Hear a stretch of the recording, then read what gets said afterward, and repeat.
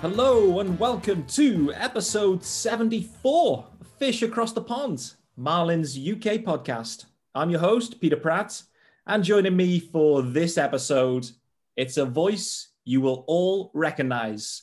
Fox Sports Florida play-by-play guy and co-host of the fabulous Sev and Geff Live, Paul Severino in the house. How are we? What's going on? I'm great. I'm sorry it took me, 5 or 6 extra months to finally get on with you, but I'm glad we're here. Your schedule has been packed. I know that. A little bit, yeah. It wasn't at all packed, and then it was really packed, and now it's not at all packed again. That's how the life works over here. So, I mean, before we get into it, how are you keeping busy now? Regular season ends, the job ends there and then, and what do you do? Right. I go back to my internship as being a husband and a father, drop my son off at school and pick him up every once in a while, and maybe play a few video games from here and there, and watch as the playoffs kind of wind down as well, and maybe play a little extra golf here in South Florida where it's nice all year round. And I actually, toward the tail end of our, I guess it was off season or mid-season off season or lockdown or whatever you want to call it, probably like late June, early July, I started getting into barbecuing.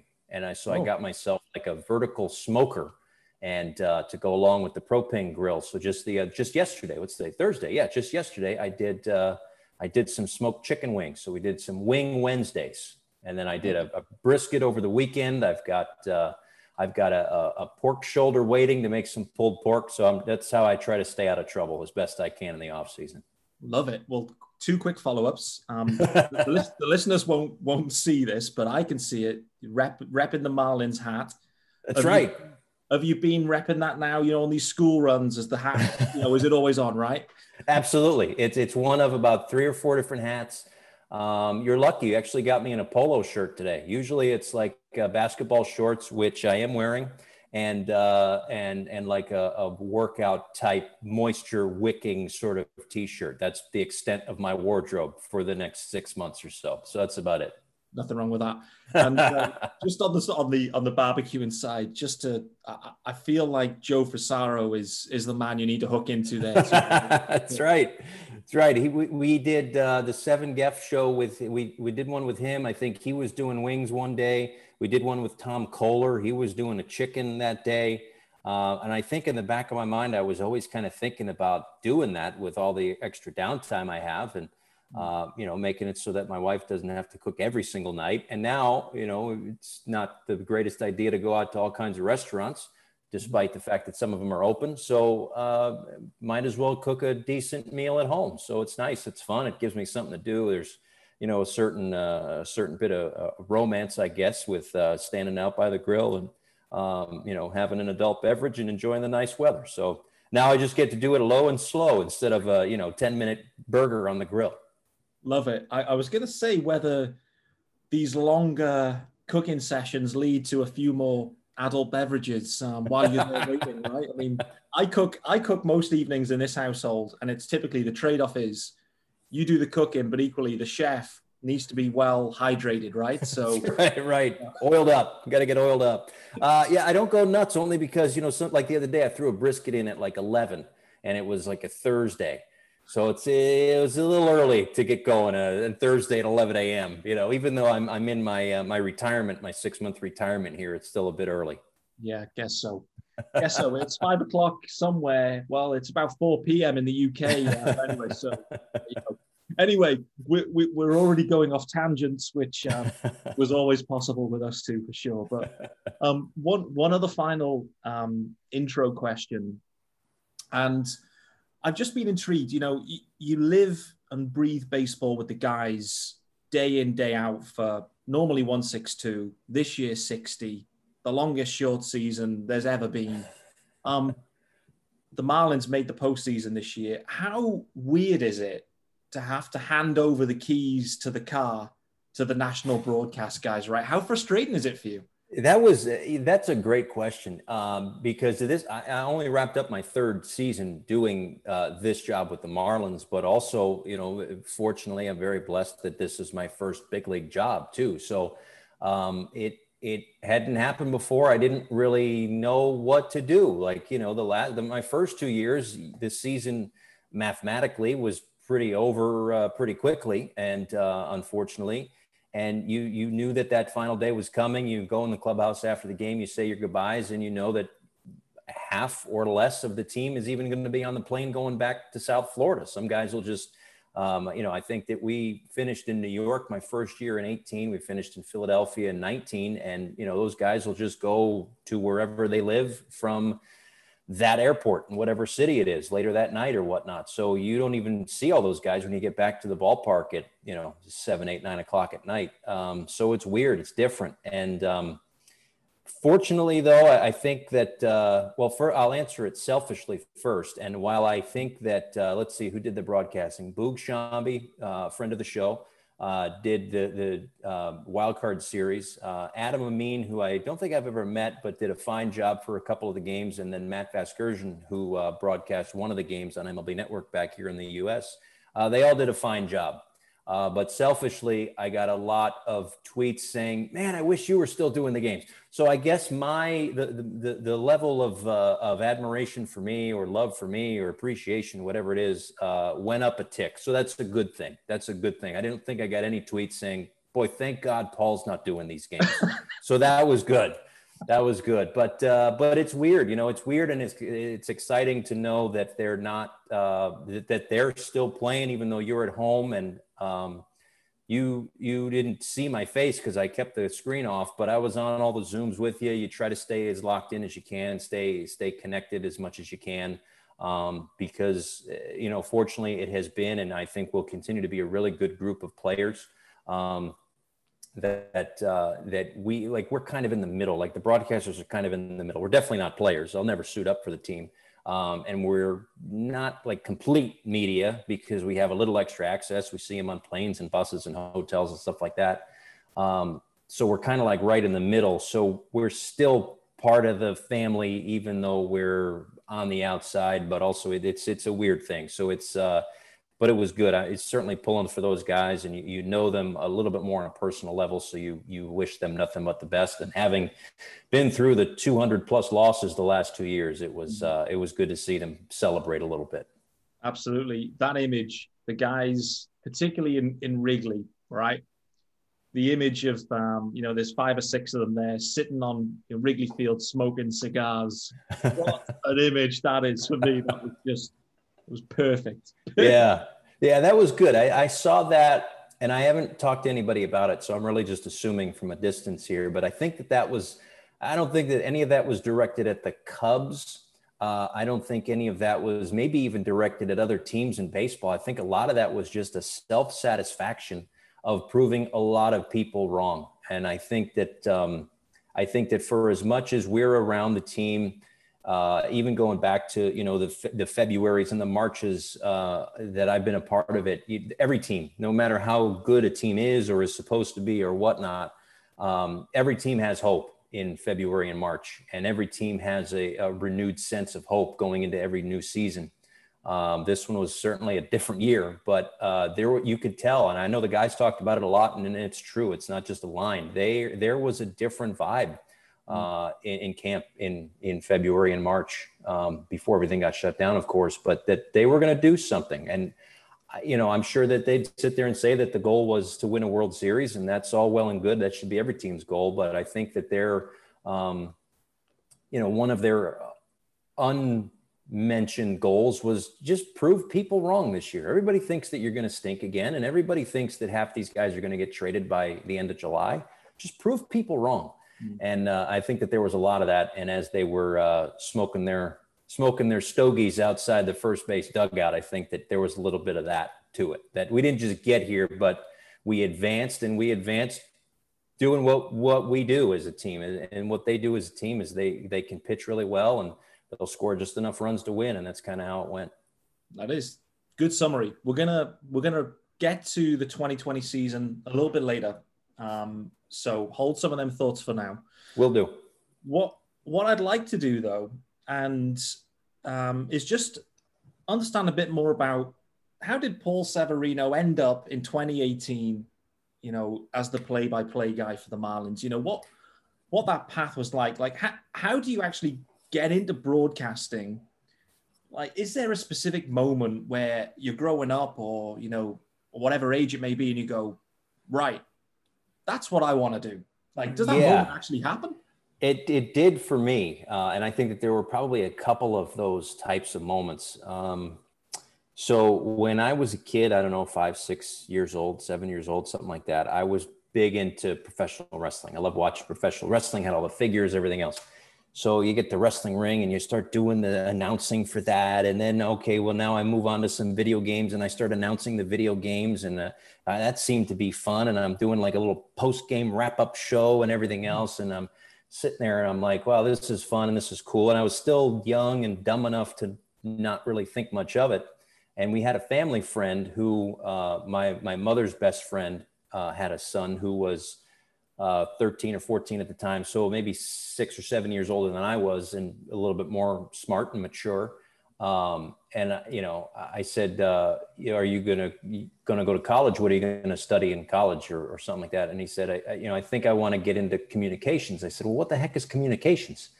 And he said, well, all those sports broadcasters and all those announcers on TV, like that's what they do. And I'm thinking, wait, that's like a job? Like there's actual people that do that? Like I didn't really pay attention to see the people at the beginning of the game. I just kind of heard the voice and I don't know where they came from or what they studied or anything like that. So I said, well, that's like a job? I said, I think I want to do that. And it just kind of stuck as I was 7, 8, 9, 10 years old and, did more of that sort of thing. In high school, we had like a morning news thing. It was like 3 or 4 minutes long. So, shared that a bunch with a bunch of people. So that was like a little on-camera newscast thing up in the library. They broadcast it in the school and stuff. So I would do that. And then I knew that that's what I wanted to do going to college. And the college that I went to was a little north of Boston, and they had a great internship program. So they had an internship program that was your January break of your freshman year, your January break of your sophomore year, nothing your junior year, and a semester-long internship your senior year. So there's 3 that were built in. I ended up doing 4. The first one I did, they were all great. The first one I did really set the tone for me. I worked with some really great people who I don't think once ever said, hey, youngster, go get me a cup of coffee and keep your mouth shut. Like they all saw that I didn't know everything, but that I wanted to know everything. Mm-hmm. And they were great at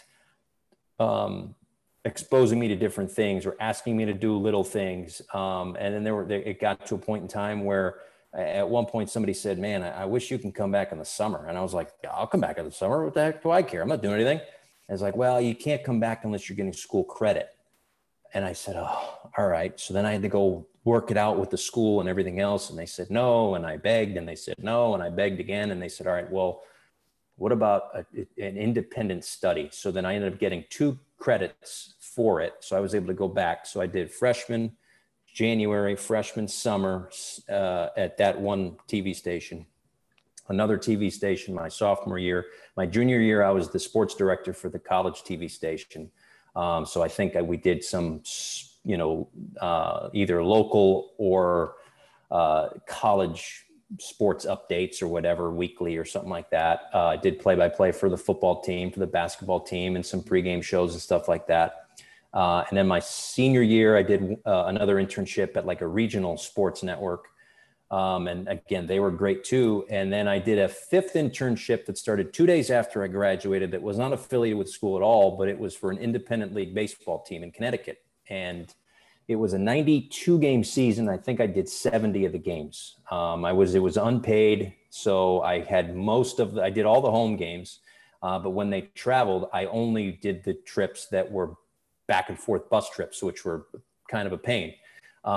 But if it was like less than 2.5 hours or something, they would just go back and forth every day. So like a 4-game series from New Haven to New Jersey, 4 days in a row, it was 5 hours in the bus.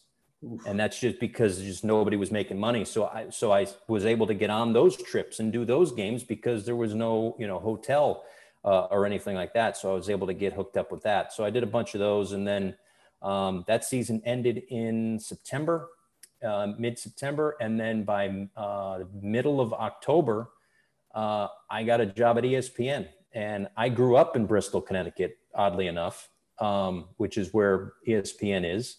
And I went when I was 10, 11, 12 years old on summer camp, field trips to ESPN, and saw the studios and saw the satellites and saw all the newsrooms and everything else. And for me, again, I think I was blessed that I was never overwhelmed by the place, for as big as it is, as much of a reach as it is. I mean, it's the worldwide leader in sports, for crying out loud. So it's everywhere. I walked in there as a 10 or 11, 12-year-old. And then when I went in there as a 21 or 22-year-old, felt like I'd been there before. I felt like I belonged. I felt like I was down the street in my own neighborhood. It felt like the TV station down the street more than it felt like this, building and this company that has this global reach. So I felt comfortable there, and I ended up getting a job in the mobile ESPN division, which, if you think about how crazy this sounds nowadays, it was the first that I know of, the first sports app where you could get scores and news headlines and articles and video clips and everything else. But instead of it just being on an app, I've got an Apple, I've got an Android, I've got all these different types of phones. You had to buy a specific type of phone, an ESPN branded phone. Wow. To get the app included on the phone. So it was a whole big marketing thing. And, but anyway, so my job was to write the headlines and come up with something creative for the headlines and edit not physically edit the clips, but just kind of oversee the editing of the clips, make sure that everybody spelled everybody's name right, and the graphics made sense, and that the cuts, that they didn't just stop in the middle of somebody talking, that they edited it correctly. So that's what I did. That was my first job there. I did a bunch of different things there. I won't go through them all, but I will bring up this one. I don't know if you guys still have ESPN America. Does that sound familiar? I'm trying to think. So I don't know if it launched, but I was definitely doing stuff for ESPN America in 2010. So it was 2010. So basically what it is, or was, or whatever, was, so you guys get ESPN over there, or some form of it. Yep. Do they have, first of all, do I have an accent, or do you have an accent? Or do neither one of us have accents? How does that work? Neutral. I think we're neutral accents. Neutral. Neither one of us have accents. I beg to differ, but that's fine. So when you watch ESPN over there, and this is a real question, do they sound like you or do they sound like me? They are US. It's US. US guys. Okay. So back then, I don't know, maybe it's changed, but they had rights issues. So they couldn't just re-air the Sports Center that aired in the US everywhere else in the world. They have the different versions because, England might want more soccer, or less golf, or more NFL, or less NBA, whatever, however they want. So they kind of have to do it to the region. So ESPN America was an English speaking ESPN network that aired in Northern Africa, all of Europe, except maybe Spain. I'm not sure, so it was over there. So then every night we would do a Sports Center, and it would air overseas. So we were going on the air at 1:00 in the morning. Yeah. Here, which was whatever time it is for you guys, 5, 6 in the morning. And it was like the morning Sports Center, and it would just run all night. And so this podcast is not the first time I've been international. That's all I'm saying. That's all I'm getting at. I'm warmed up. I'm a little bit disappointed about that fact, actually. I'm a much bigger star now. How does that? I'm not even a star. Come on. That's not true. So long story already long. I was at ESPN for 5 years, and then I went to MLB Network. I was there for 7 years. And then this job opened up, and I always knew that I wanted to be the voice of a Major League Baseball team. Yeah. So that was always in the back of my mind. So that was always what I tried to get myself towards, whether it was in the baseball world or in the play-by-play world or something. But I just I knew where I wanted to end up, and I just wasn't always sure of what path I had to chart to get there. But so far it's worked. So that's the goal. The phone rings at some point in 2017, 2018 from the Marlins, whether it's directly or not. I don't know how that played out, but the Marlins call, or I guess Fox Sports calls. Did they have to sell it to you, or were you just like, oh yeah, well, I'm straight in, So how it worked was I had seen online, I had an agent. I no longer have an agent, and I did not have an agent at that time. So any contract negotiation I wanted to go through or other job I wanted to look toward, I kind of had to do my own legwork for that. Mm-hmm. And I had been at MLB Network for 7 years. I had a 3-year contract. I had another 3-year contract. I had let my agent go at that point, and then I had negotiated my third 3-year contract. So I was now in year 7 there, but the first year of my last contract. And I had seen on Twitter that the Marlins were parting ways with their former voice, TV voice. So I said to my wife, I said, this is what I want to do. Is this something? Is this a city? Is this that you'd want to pursue? There's only 30 of these jobs, so you can't be picky, but some cities and some jobs are a little bit more appealing than others. Mm-hmm. And it wasn't a situation, again, fortunately for me, that I was, out of work and desperate. I still had 2 years left on a deal. So I just wanted to make sure that she was on board with it. And she thought, that's something that, that we can certainly pursue. So I wanted to do it the right way. MLB Network had been great to me. So before I made any phone calls to anybody, I emailed my bosses at MLB Network and I said, hey, the Marlins job is open. Is that something that you'll allow me to pursue with your permission and your blessing? And they said, yeah, just, keep us up to date on everything that's going on, who you're, not who you're talking to and how often, but if it goes far enough down the road, just keep us updated. Mm-hmm.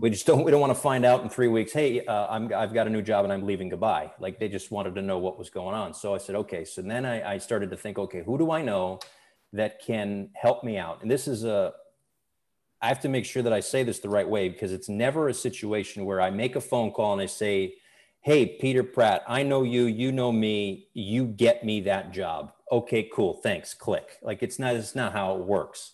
But hopefully, if you know somebody, you can then vouch and say, listen, Paul's pretty good. I know you're going to get a lot of tapes, but can you just make sure you look at his and watch the whole 2.5 minutes instead of making a decision after 30 seconds. Like, just give them that time, make your decision, and, just put in a good word.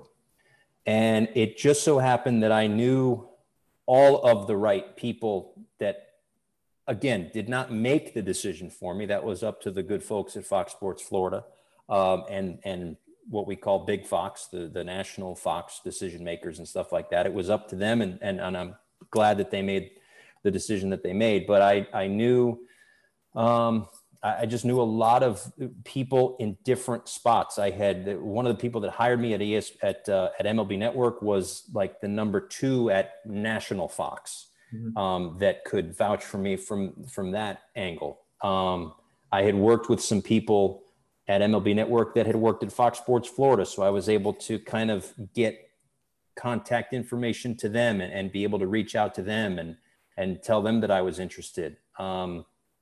The former president of MLB Network was like the number 2 under Tony Petitti, or his name is Tony Petitti, was number 2 under Rob Manfred at the commissioner's office. and he used to be the president of MLB Network. And he's not a guy that you ask favors to, is in plural. Like if you ever ask for a favor, it's one. You get like one chance to ask him a favor.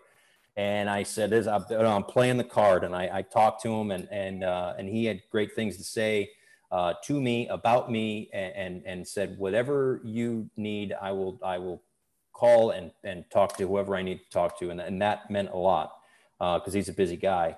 And then the other one, and I don't know, again, I don't know how far this went. I still don't know. I frankly don't want to know because it is what it is.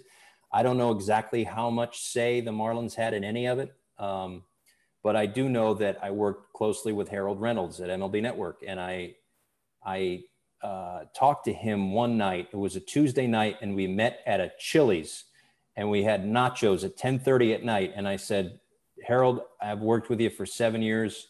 I love working at MLB Network, but this is a job that I think I'm ready for. And I said, if there's anything that you can do to help, I would really appreciate it. And when Derek Jeter got married, I heard that there were about 50 people at his wedding, and one of those people was Harold Reynolds. Okay. So Harold says, well, what do you want me to do? Call Derek? And I said, Harold, that's why we're having nachos right now, pal. I need you to put in a good word, buddy. So he wrote him a nice text. And again, I don't think that any one of the people that I knew that I reached out to, I don't think that any one of those people, put the hammer down and said, hire Paul or else. I just think that I happen to know a lot of the right people in the right places that said the right things, that, vouched for me. And I think that I hope that, and I know that my performance, I guess, had something to do with it too. So I think all of those things put together made it so that it was possible for me to ultimately achieve this dream of being the voice of a Major League Baseball team. There you go. Like you said, there's only 30 spots. There's only 30 spots, and what I've seen as well is there's a lot of, the longevity is there too, right? They don't come up all that often either. There's not massive chopping and changing. So, but as a kid, when you're growing up, like who was your team? Obviously, I don't think it was the Marlins, right? It was not. I grew up in Connecticut, so that's the other side story to this whole thing that makes it beautiful from my perspective is my dad and his dad were both Yankee fans. So then I grew up a Yankee fan as well. So when I grew up, people always, what do you want to do when you grow up? I say, I want to be the voice of the Yankees. Well, the next best thing to being the voice of the Yankees is a team owned by Derek Jeter, managed by Don Mattingly. Absolutely. So there's only 30. I would be blessed and fortunate to have any of them. But this one is especially special because, I think that what Derek and what Don and everybody involved want to do is not so much, and these are my words, not theirs, but not so much follow in the Yankee footsteps, but create their own path of doing kind of what the Yankees have done. And that's being, a winner every year, or having winning teams every year and winning championships on a more consistent basis, even though, of course, the Yankees are a little bit of a drought right now. But, you get the point. So I think that they're trying to blaze their own trail right now. And I think that for me, it's amazing to do that too. There have been a lot of tremendous voices that have called Marlins games in the past. And, hopefully I can not screw up too badly and be one of those guys that lasts 15, 20, 30, 40, 50 years. Who knows? There we go. So are you a Marlins fan now? Absolutely. Good, are you crazy? Yeah, of course. God, I got a horse in the race now. I was just a stinking fan before, but yeah, I got a horse in the race. I mean, I'll tell you what, it's a lot easier to call games when the team is heading to the postseason than when a team's about to lose their 105th game. We'll put it that way. So am I a Marlins fan now? Yes, sir. Hold on. So you're now a bandwagon Marlins fan. That's what I'm hearing. Call it what you will. That's fine. But no, I think that again, I've had, and this is gonna sound like a cop out, but I've had an appreciation for all the teams, just because, again, like you grow up, you're a fan, and you can, you know, go out to a bar and have an argument with somebody, but once you get into, at least this is kind of like my perspective, like once you get to you know, a professional media job, like once I started working at ESPN, it's not that I stopped liking the Yankees, but I couldn't find myself in a barroom brawl fighting over the Yankees and the Red Sox. So you have to kind of pull back a little bit. And if you're calling a highlight of the Yankees and the Red Sox, and here's one. So when I was the internship in college, the semester-long internship in college, that October was 2004. So the Yankees won the first 3 games of the American League Championship Series. And I was trying to be professional and be calm and be cool. I'm up in the Boston area. Everybody in the building is Red Sox fans. I'm outnumbered like crazy. I'm not saying anything stupid. And then they come back and they win 1 and they win 2 and they win 3. And then they win game 7. And it was just like, oh my God, this is just ridiculous. And again, you never lose that fandom, but you just, you have a different level of it. You know, I still appreciate, trying to word this the right way. So when the Marlins won to get to the postseason, that was real excitement, and that was fandom excitement, because I know that people that are watching have that feeling. And as someone who rooted for the Yankees, who was 13 years old in 96, which was prime time for being a baseball fan. And that's when you really start to fall in love with your team. They win again in 98, 99, 2000. And what it comes down to is it's a connection. For me, it was like a connection with my dad. I think back to those days fondly. And I want people that are, you know, the 13, 14, 15 years old who are watching their games with their dads or, you know, their moms or grandfathers or grandmothers or uncles or whoever, to have those same moments and those same memories. So, yeah, I don't know, bandwagon or not, I'm on board, baby. I'm driving the bus now. I'm driving the bus. Absolutely. Good, man. Listen, I'm there. I'm co-pilot with you, so don't even I'm all for it.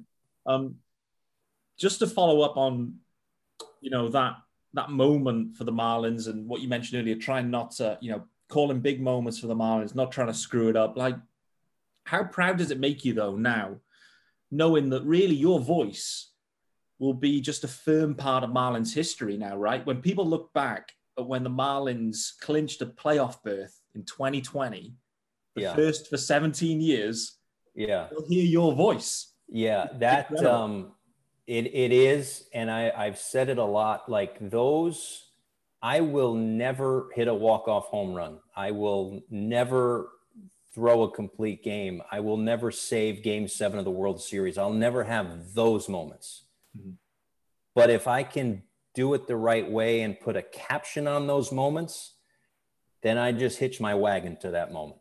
And it's again, I hope it doesn't sound selfish, but that's our job. Our job is to, like, again, I go back to 96 and I can still put myself back in that moment. I was sitting on the end of my bed. My father and I were watching the Yankees in game 6 of the World Series in my room, because that's where they had, you know, won the night before. So you got to do the same thing every day. So on the end of my bed, and the ball gets popped up off of third, and I can still remember Joe Buck say, off third, Hayes waits, and the Yankees are champions of baseball. And I remember jumping up and then jumping into my dad's arms. And you remember those, the voices and the captions as much as you remember the moments. You know, there's millions of them. And, you know, I know that one, I will hold it near and dear to my heart for, here's a bonus. So again, talking about my dad. So my dad passed away in 2003, in November of 2003. So the last baseball game he ever saw was game 6 of the 2003 World Series, where the Marlins beat the Yankees at Yankee Stadium. And he passed away about a month later, unexpectedly. So that was the last game he ever saw. And I was That was '03. So I was 20 at the time. So I knew where I wanted to go, what I wanted to do. And he and I talked about it a lot, that I wanted to be the voice of a major league team at some point. And then you fast forward all these years later, and I'm doing it. I'm actually achieving this goal. And not only that, but they have the team that I'm broadcasting for has an opportunity to do something that they haven't done in so long in the same city against the same team that he watched his last baseball game with. Yeah. And so I wanted to make sure that when I made that call, I didn't say for the first time since 2003. I wanted to say for the first time in 17 years. And the reason why is because my father's birthday was September 17th.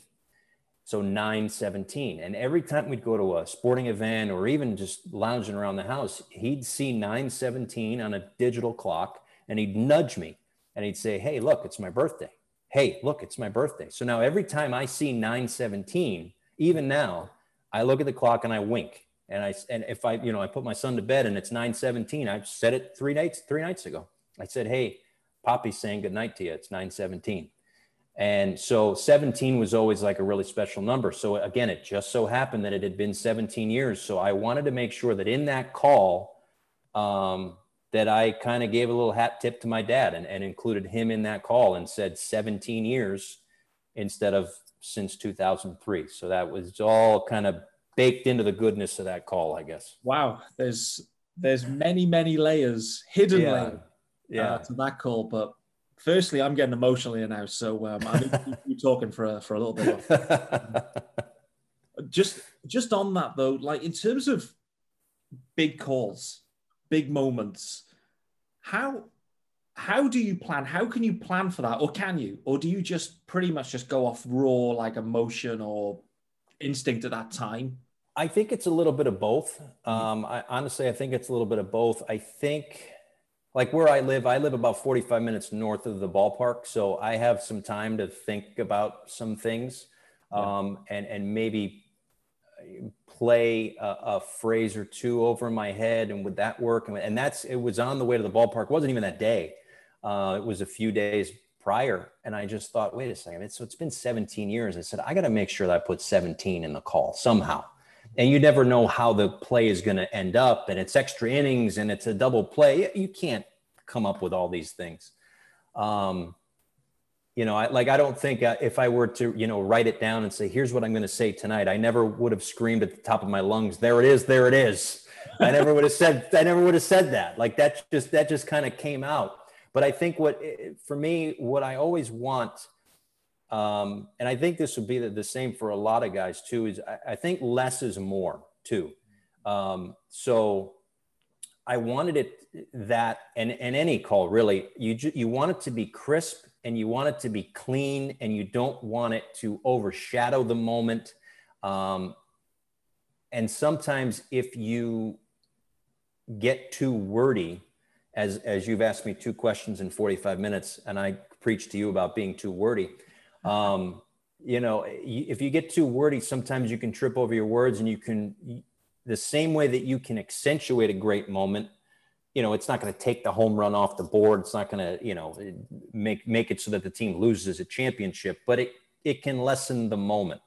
And I'm sure that I've had calls in big moments that were lousy. I'm sure I'll have another 1 or 5 calls that are going to be lousy in a big moment. But I think the hope is that you just kind of keep it crisp and keep it neat. Get in, get out. And the beauty of TV is that everybody can see it. And a lot of times the best things that you can do as a TV broadcaster is say nothing. There's nothing to be said. Like there was a time, which one was it? I think it might've been Isan Diaz's home run. It was actually 2 that I can remember now. So it was Isan Diaz's home run at Citi Field in 19. So we knew that we were going to interview, or that Craig was going to interview his dad. So the producer starts talking to all of us in the break and says, all right, Craig, you got the interview, but if he gets his first hit, lay out so Paul can have the call. So excuse me. So he's waiting for his first big league hit, and he ends up hitting a home run. And Craig stops talking, but the dad just starts screaming and yelling and everything else. And I said to my producer, I said, I'm not saying a word. If I say anything, it ruins the call. Mm. So, you know, I don't get paid by the word, but I get paid to talk. But I'm like, it's not going to do anything. What am I going to say that's going to make this better? And that's always in the back of my mind. Like, what can I say that's going to add value to what people are seeing? And another one of those moments was this past season when the Marlins were at Citi Field, and they took the field and then decided not to play against the Mets. So we found out 5 minutes before, I don't even know if I should be saying this yet, but we found out 5 minutes before we went on the air that they were not going to play the game. But we needed to play it a certain way that we didn't know what was going to happen, but we had known that was the plan, that they were going to take the field, moment of silence, walk off the field, and not play that night. So, you know, they take the field and whatever, and Todd finishes his point, and I didn't say anything because by the time he was done talking, everybody already had their caps off and their heads down, everything else. And, you know, one of our producers says, it's a moment of silence right now. And I got back on the talk back and I said to him, I said, yeah, and I don't need to say anything. I'm not going to enhance this at all. We can all see that no one's talking. Just leave it alone. Yeah. And so we did. And, you know, I think that, again, that's what it comes down to. It's about having some sensibilities about it and knowing that you can achieve the goal. I'm doing air quotes now, the goal of putting your stamp on a big moment by not trying to put your stamp on a big moment. Just do your job, put a caption on the play, the moment, whatever it is, and then get out and then let the pictures do the talking. I mean, Vince Scully is one of the best ever. And Vince Scully, I've heard stories where Vince Scully, like Kirk Gibson's home run in the '88 World Series, he hits the home run, you know, season of the improbable, the impossible has happened. And he takes his headset off and he goes in the back of the booth and he gets himself a cup of coffee while the director's just taking all kinds of shots from the ballpark and everything else. And he comes back and he's just sipping his coffee. He doesn't even have his headset on for like 2 minutes. And again, it's like, what do you need to say? You don't need to say anything because the people who are watching at home are going nuts and bonkers. They won't hear what you're saying anyway. Yeah. You know, so it's just it's a way to step over a moment. And I think that it's something that you have to learn. You probably have to make the mistake a few times of stepping over something, to truly understand that when you say less, you're doing a hell of a lot more than you think you are. Do you think, is there anything you can think of where you look back and go, man, I got that one wrong, like really badly wrong? I haven't got any of the top of my head, by the way, so I'm not going to. That's good. That's good. I've got a list of 50 right here. No, I did. There was one, and I don't think I got it wrong, but I will phrase it like this: that I took a risk. Mm-hmm. So it was 2018, and it was May, June, whatever it was. It was early enough in the season, in my first season, where I was still again trying to get that clock of how long to talk and how long to lay out and everything else. And the Marlins were playing the Braves in Atlanta, and they had a 5-run lead, I think, in the 9th inning. The Marlins did a 5-run lead in the 9th inning. Oh no. Do you remember this one? Don't talk to me about this game. Do you remember this one? I think it was a Sunday afternoon. Yeah, it was there. Okay, good. So good. We're on the same page. So we get to, they had scored 1 and 2 and 3 and 4 runs. And I think they had maybe even tied it at this point. I forget exactly, but whatever. The game was in the at bat here. So whether it was a 1-run game or a tie game, I don't remember at this time. But Dansby Swanson comes to the plate against Tyron Guerrero. And I just made the decision in my head, like, I'm going to see how this feels. I'm just going to see how this feels. This game has fallen apart for this team. Everybody at home is devastated. We've set up every pitcher and every hit. It was like the last game of a 4-game series, I think. So like we've talked everything about every player we could. There's no more backstories that need to be told. Like the game was the at-bat. And so the first pitch of the at-bat comes and he fouls it off. And here's the first pitch and it's fouled away right side. And then I just decided that I was going to lay out for the entire at-bat, however long it took. And I just figured, I'm going to try it. I'm going to see how this feels for me personally and how it sounds, but also with all the things that I just said in the back of my mind, like what more needs to be said at this point? Like they've just blown a 5-run lead in the 9th inning.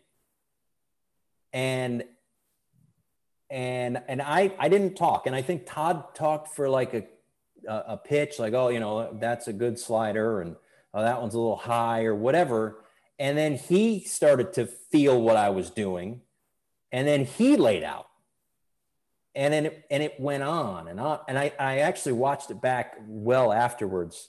And I think it was like 3 minutes and 37 seconds or something of not talking. But again, and I don't know if I was right or wrong or what. I never got in trouble for it or no one ever really said anything. So again, it might just have been another example of less is more. And again, I'm not saying that that was the best thing I could have done or the only thing I could have done, but it wasn't wrong to have done it or tried it. It was May. It wasn't Game 7 of the World Series.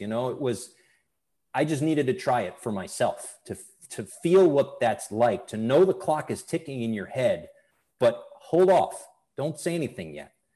And also allow the director to do his job and tell his story and show Don Mattingly in the dugout and show whoever pitcher started that inning. He's wiping his brow because he's sweating bullets, and show the hitter and show, Guerrero and everything else. And then the first thing I said was when Swanson ripped one down the left field line. And I said, down the line, that one's fair. A run's going to score and the Braves are going to win it. And that was it, And so again, I don't know if that was, if it was right or wrong. Maybe it was indifferent. I don't know. But I'll always remember that because I don't know if that was the day that I grew or matured or what. But again, there's always, we say a lot over here about the quarterback clock and in the quarterback's head, knowing that the pressure's coming and knowing you've got to get rid of the football. Mm-hmm. And for me, like play-by-play guys have to have that clock too, like knowing how long you can go without saying anything, because it's in baseball, it's okay. The pace of baseball is such that you don't need to fill every single second. So, it's what you do in between the notes sometimes that I think is the genius of the good broadcasters. And I'm not saying that I'm there, but I'm saying that's where I want to get to. And that's my mentality. And I think that was one of those days where I just tried to hold on to the football as long as I possibly could before finally finding an open receiver. And then the way that the game ended, it got picked off and it went the other way. But still. Such is life. That's the way it goes. Do you know, now you've mentioned that, I'm going to go back. I mean, that game, it's funny how you mentioned that one. It's the game before 2020 that's been the most painful game that I think I've watched as a Marlins fan. Like, it was because it's Sunday, because what that means is it's a good time for us to watch baseball. Right. Sunday night in the UK is always big because we get a UK friendly time. So we'll always watch them. And that meltdown, Brad Ziegler, Tayron Guerrero, maybe another one, I can't remember, but it was just so painful and put me in a horrendous mood for the rest of the for sure. Yeah.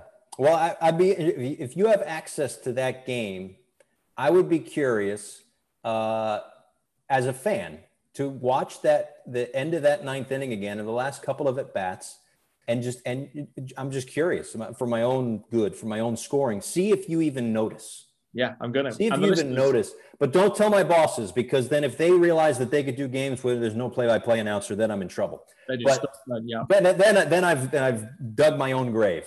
But just to, I'd be curious of your thoughts on that, as someone who's watched a lot of baseball and has a broadcasting bone in their body, to see if you even noticed that one. Yeah, will do. I'll let you know, and the listeners equally. If you want to go back and listen and let Paul know, then do if it. you want to relive one of the worst games, it's a tough please.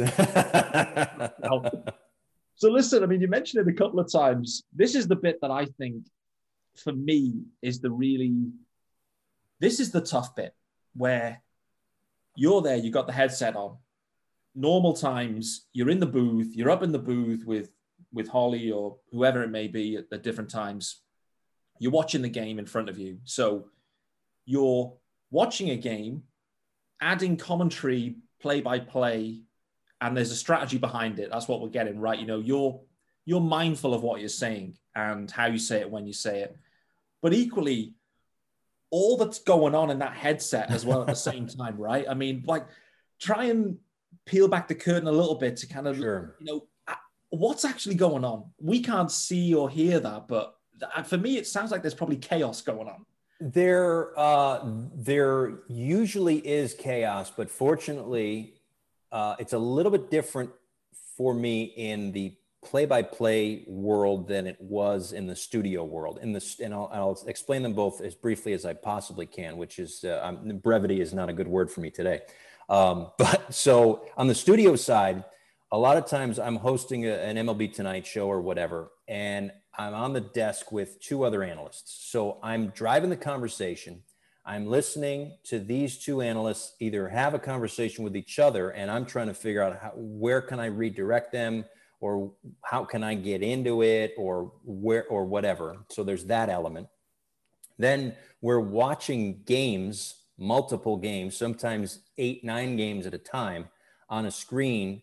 And so there's that going on, but only one of those games typically is going out to the viewers. So that stuff's going on in the background. We're watching Marlins Braves. We're live looking for Marlins Braves.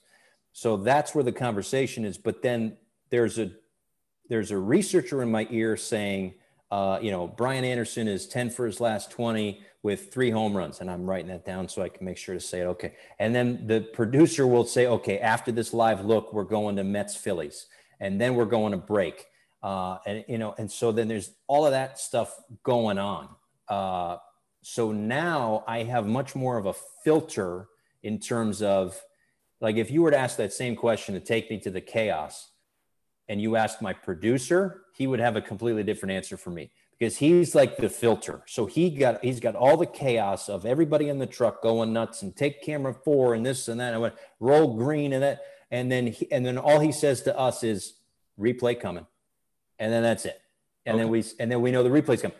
That's some of it. Now there are times when there's chaos going on, because, I'm someone who, I don't know if I do it to a fault or not, but I like to keep my own notes, and I do a lot of my own kind of in-game research. We have a researcher and he gives us great information, but a lot of the times I'm kind of either finding it in the moment, or I've been lucky enough to have something prepped for that instance in case it comes up.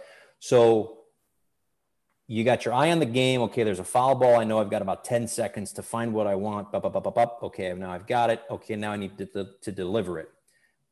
But at the same time, the same way your words are less is more, there are moments in the games where less is more. And again, I go back to Braves Marlins, and when they had lost 4 in a row toward the end of the season in the last game in Atlanta, they needed to get that win, like just to get back in the win column, get a little bit closer to the postseason. The producer reminded us going into the bottom of the 9th inning. He said, all right, guys, less is more here. And again, it's that same thing. It's the end of a series. You've gone through all the backstories for everybody. We know who's hot. We know who's cold. We know the matchup. So it's just keep it simple. Yeah. Just keep it simple. And then what happens is, again, if you're able to keep it simple, you brush everything else away, and you can get back to what I was saying before. Keep your calls crisp and clean.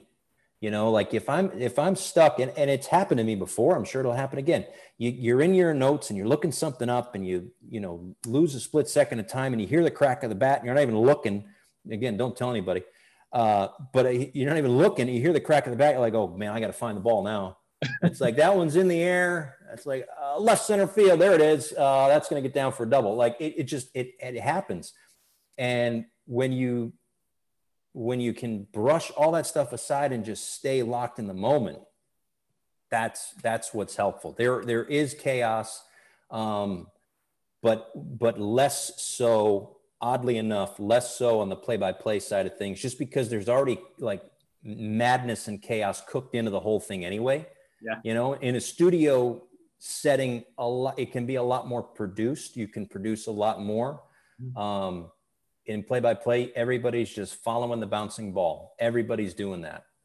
So you're able to just do that, just follow the bouncing ball. And the better that you can do that and stay like in that moment, the better off you are.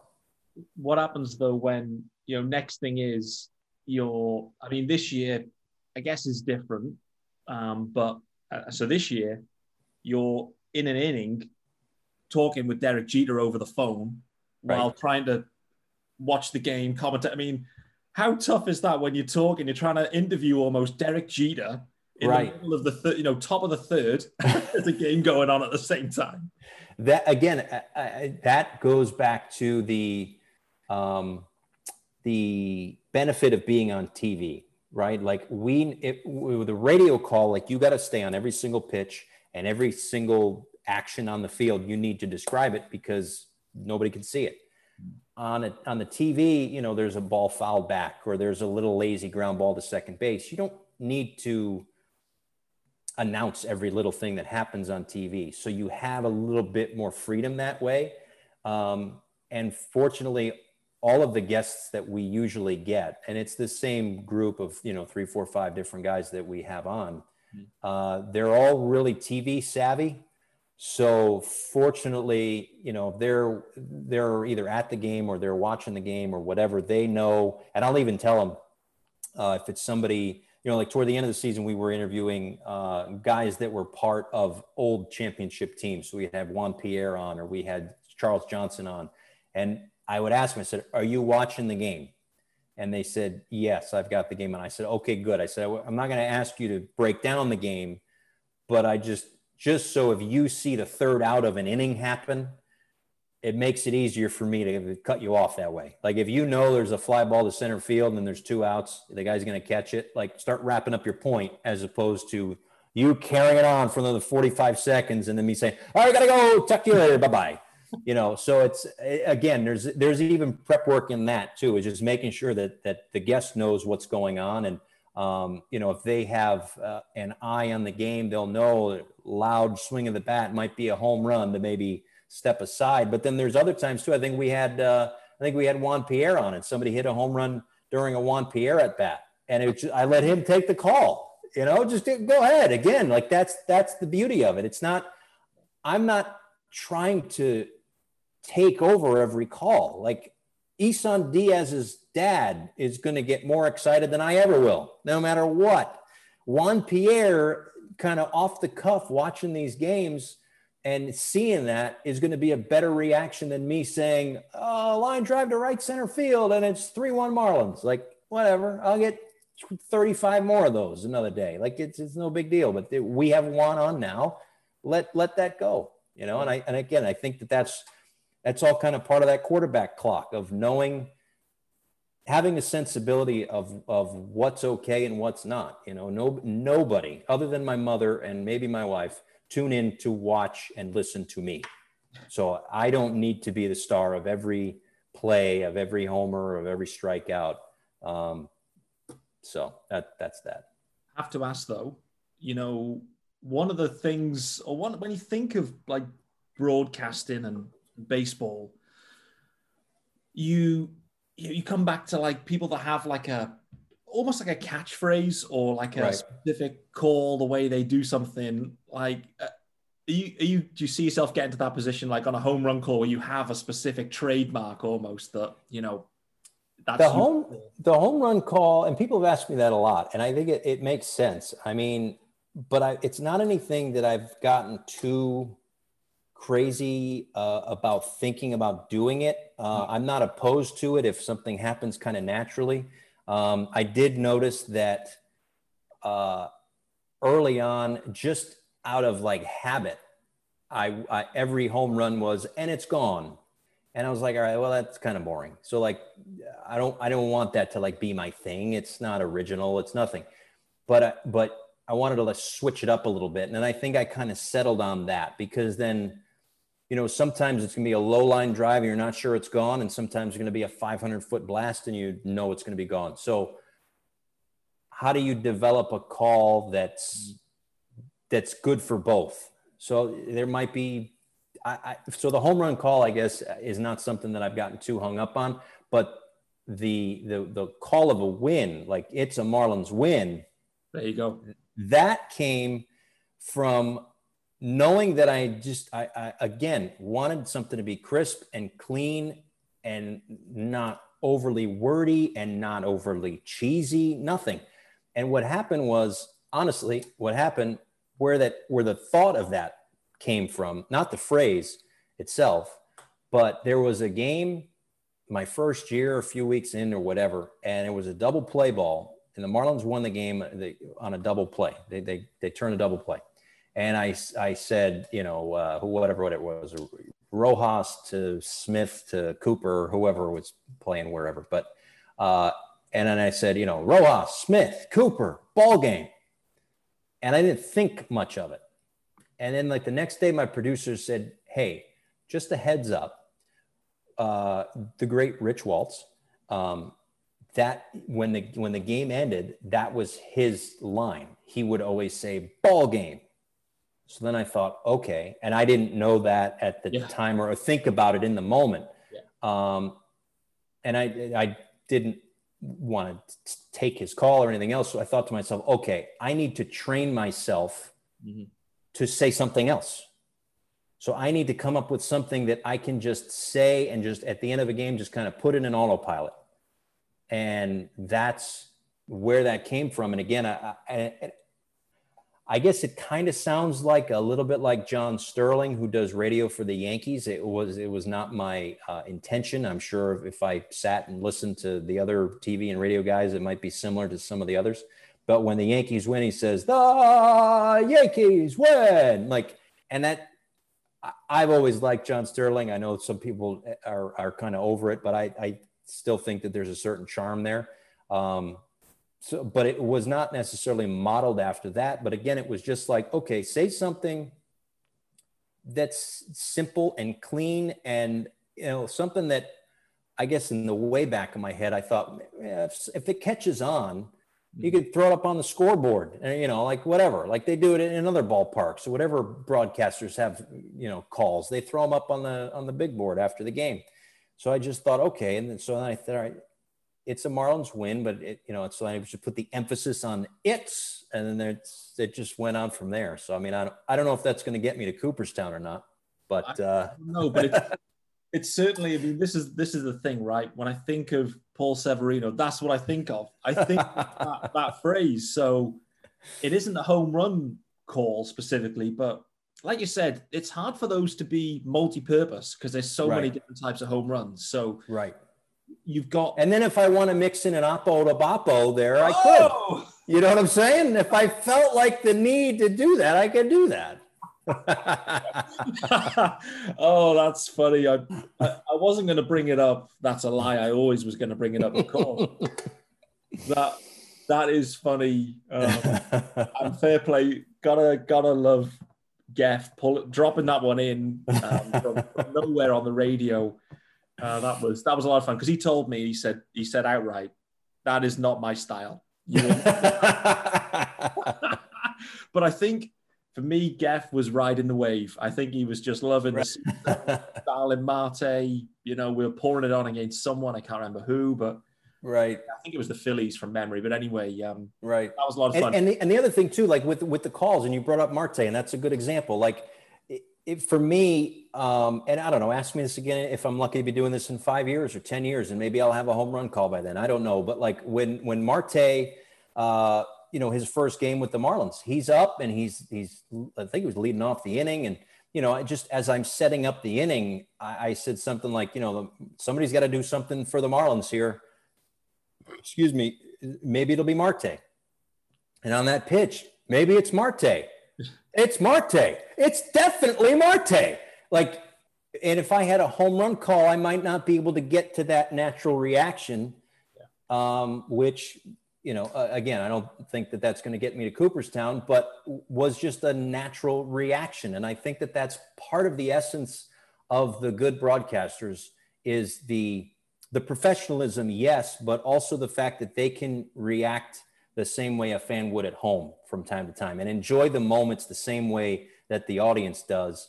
And again, we're all watching it together. You know, I mean, I'm sure that there are people that want the Marlins to win more than me, but we all want them to win. It's good for all of us when they're winning. You know, it's a hell of a lot better when they're winning games. Absolutely on that one. But the Oppo with the Boppo was a funny situation. And what I realized from that, because, you know, if you didn't know where that came from, we're effectively doing what is like a live look-in type show where we were all watching the games and doing it over Skype and just adding commentary on the game. And that's what's going on. What I realized is it's really hard to do with the monitors because you don't see for quite a long time where the ball is. So all you see is pitch, hit, sounds loud. The next thing is it's an infield fly. from the, you know, the hit and the sound, you're like, whoa.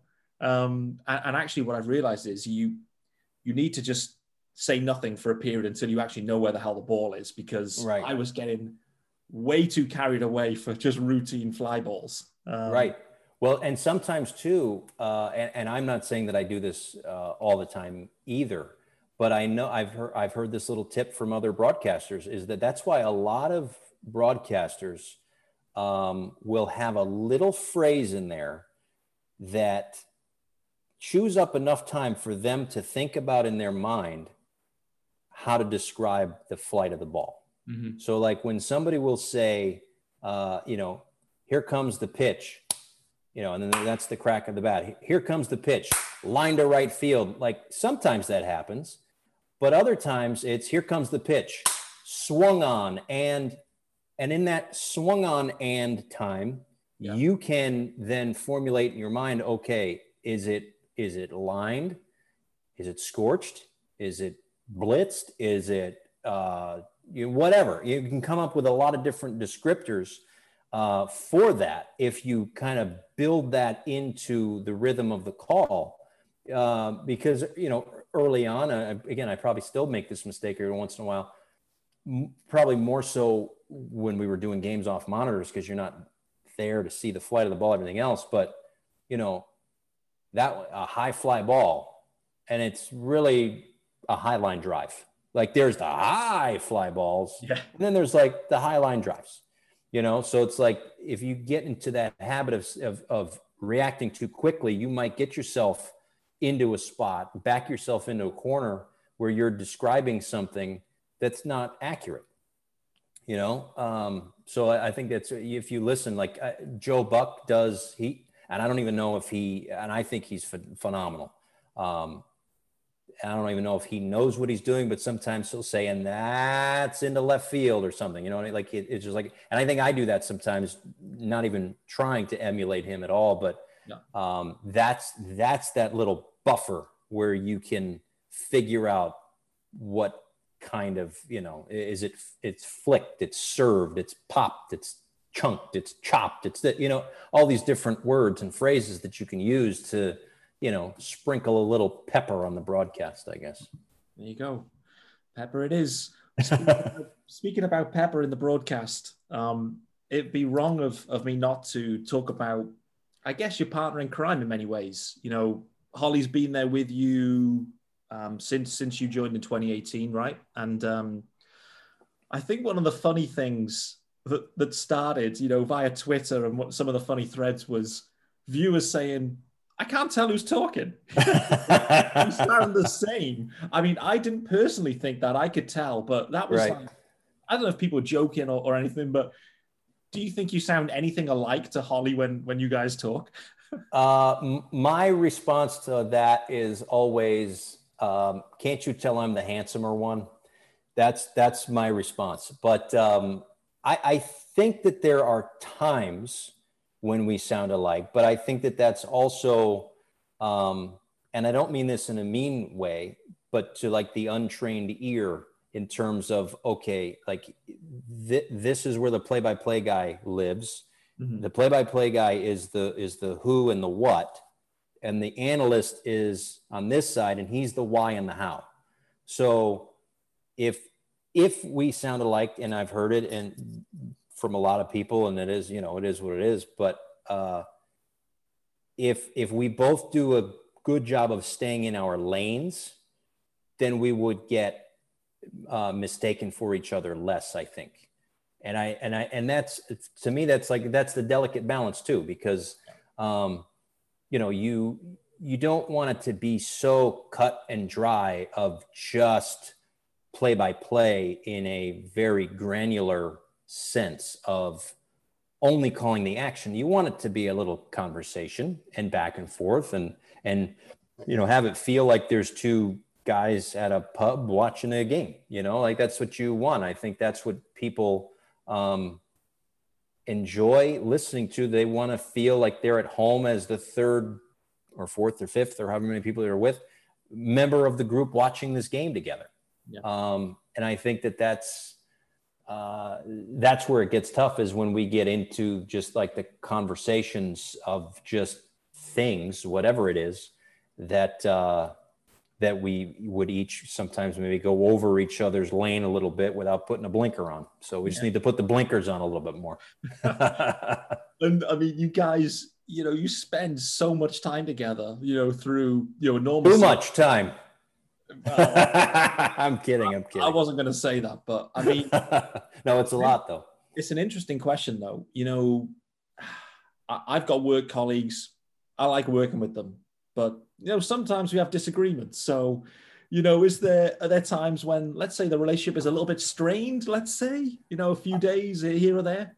We've been fortunate, honestly, that we get along really well. And I hope some of that bleeds over into the broadcast, but yeah, I mean, here's kind of the gist of the amount of time we spend together. So, in a given game day, at home, so like I usually get to the ballpark, games at 7. I usually get to the ballpark around 3:30.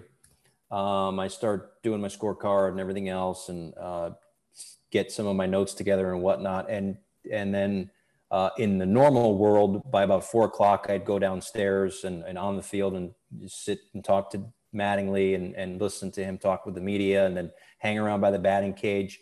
And then usually 4:30, 5 o'clock, something like that, Todd would show up either at the cage if he had a question for somebody, or hang out up in the booth. And then by about 5:15, I head back up to the booth or whatever it is.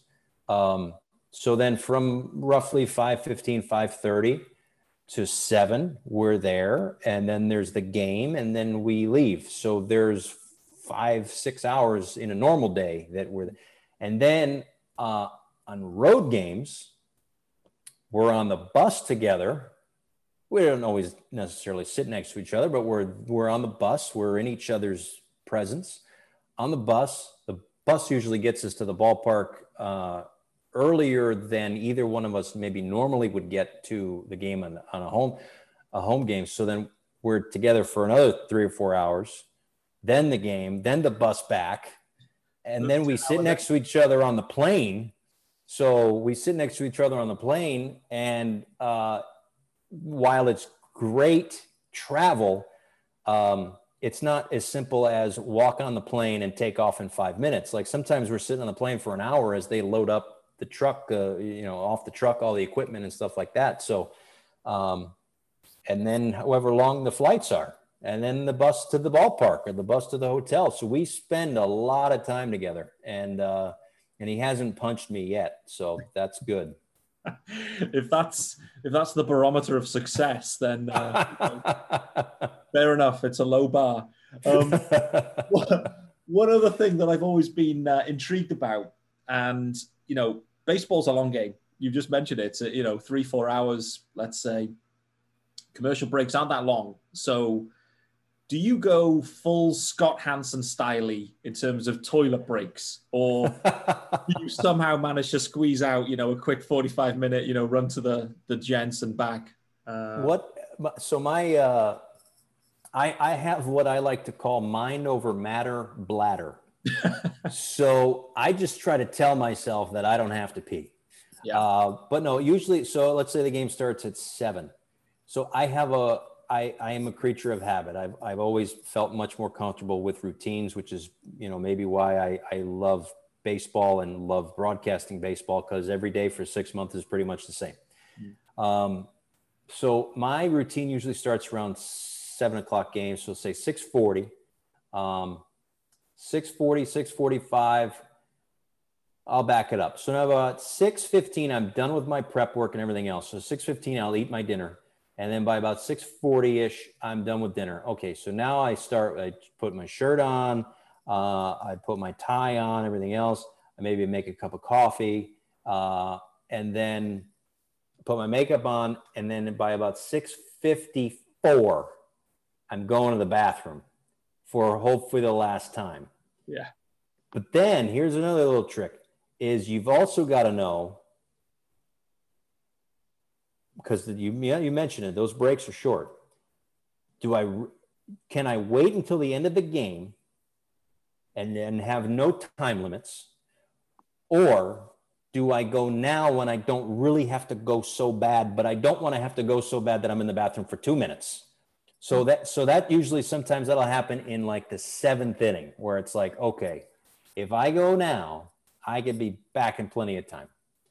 If I wait and this game goes 11 innings, well, now I'm going to be in the bathroom going for a little while. So then you got to make that decision. And that comes with experience, I guess. But even now, and to come back from a break, and we've got sideline reporters, and Todd can handle it for 30 seconds or whatever if we come out of break and I'm late. But even now, I still run to the bathroom back and forth. Like I don't want to miss a pitch. I don't want to miss anything. So I will, sometimes I'll stand up with 2 outs and I'll get ready to go. And then 3-2 as we go to the 6th, and bang, there goes the headset. I run out, I run back, and we're ready to go. But it's you got to know where the bathrooms. You got to chart your course, like I said before. You got to chart your course. You got to know where the bathrooms are. There you go. These are all the bits of preparation, right? You got to know. Exactly. This is survival mode. Yeah, love it. So, you joined the Marlins in 2018, and it was the way things played out. And we won't dwell on this moment, but I think it's funny in some ways, but I'm interested to get your take on it. The Marlins end up the first game, Marlins Cubs first game of the whole MLB season. Oh God, yeah. The way the timing's worked out. We're rolling into the season. It's your first time on, for the regular season anyway, on the broadcast. And Ureña's on the mound, feeling good about it. The sun's out. First pitch, everyone's, excited. Yeah. Destroys one. And there's, what do you do? Oh my God, that was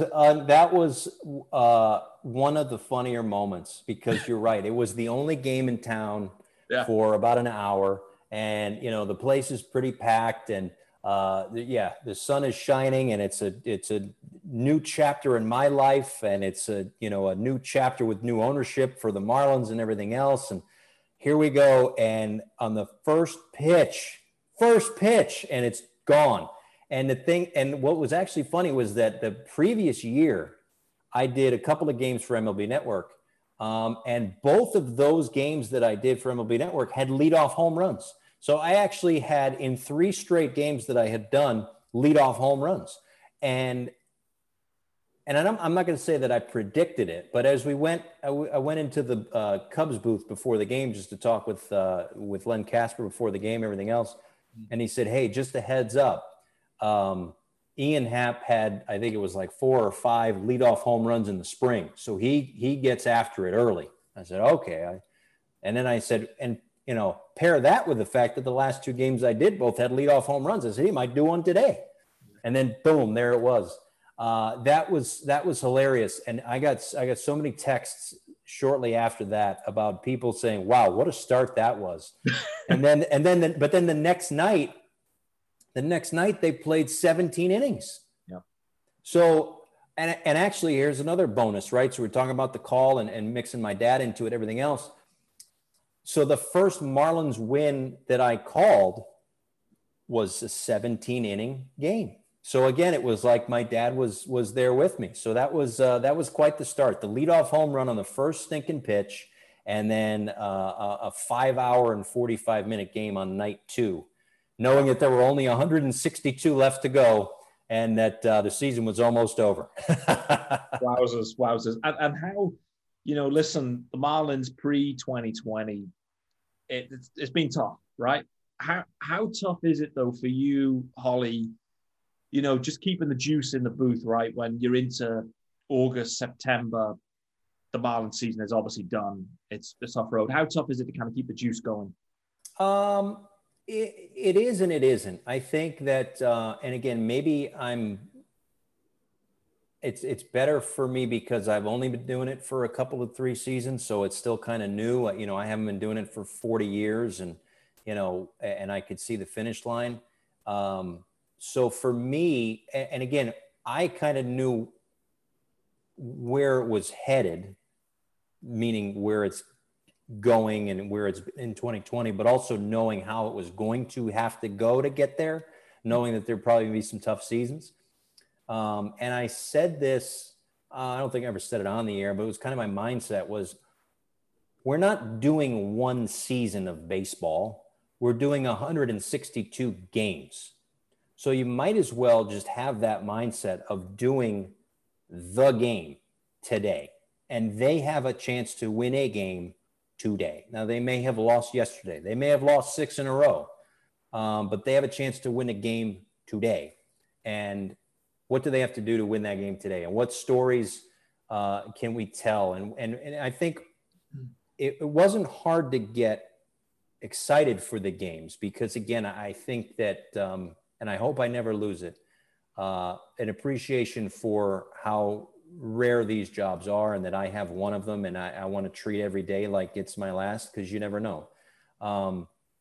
So there's that element to it. But, also the fact that you never know who's watching either. And when I say that, like, I mean, I'm not talking about my bosses or anybody with the Marlins, but, when somebody comes into a game and they're making their major league debut, and we've got a million of those the last few years. Mm-hmm. Like the only people that really care that this guy is making his major league debut are his wife, his girlfriend, his kids, his aunts, his uncles, his mom, his dad, and everything else. And I think you owe it to them and that player in that moment to take it seriously. And whether he's coming in and it's 12-1 and the Marlins are losing, or it's 3-3 and he gives up the home run that that cost them the game, it's still a moment that this player's worked for their whole life. And it's the same thing for me, right? Like, I worked my whole life for this moment, and you want it to go right, or you know how many people helped you along the way, and that's who I think you owe it to, is those folks.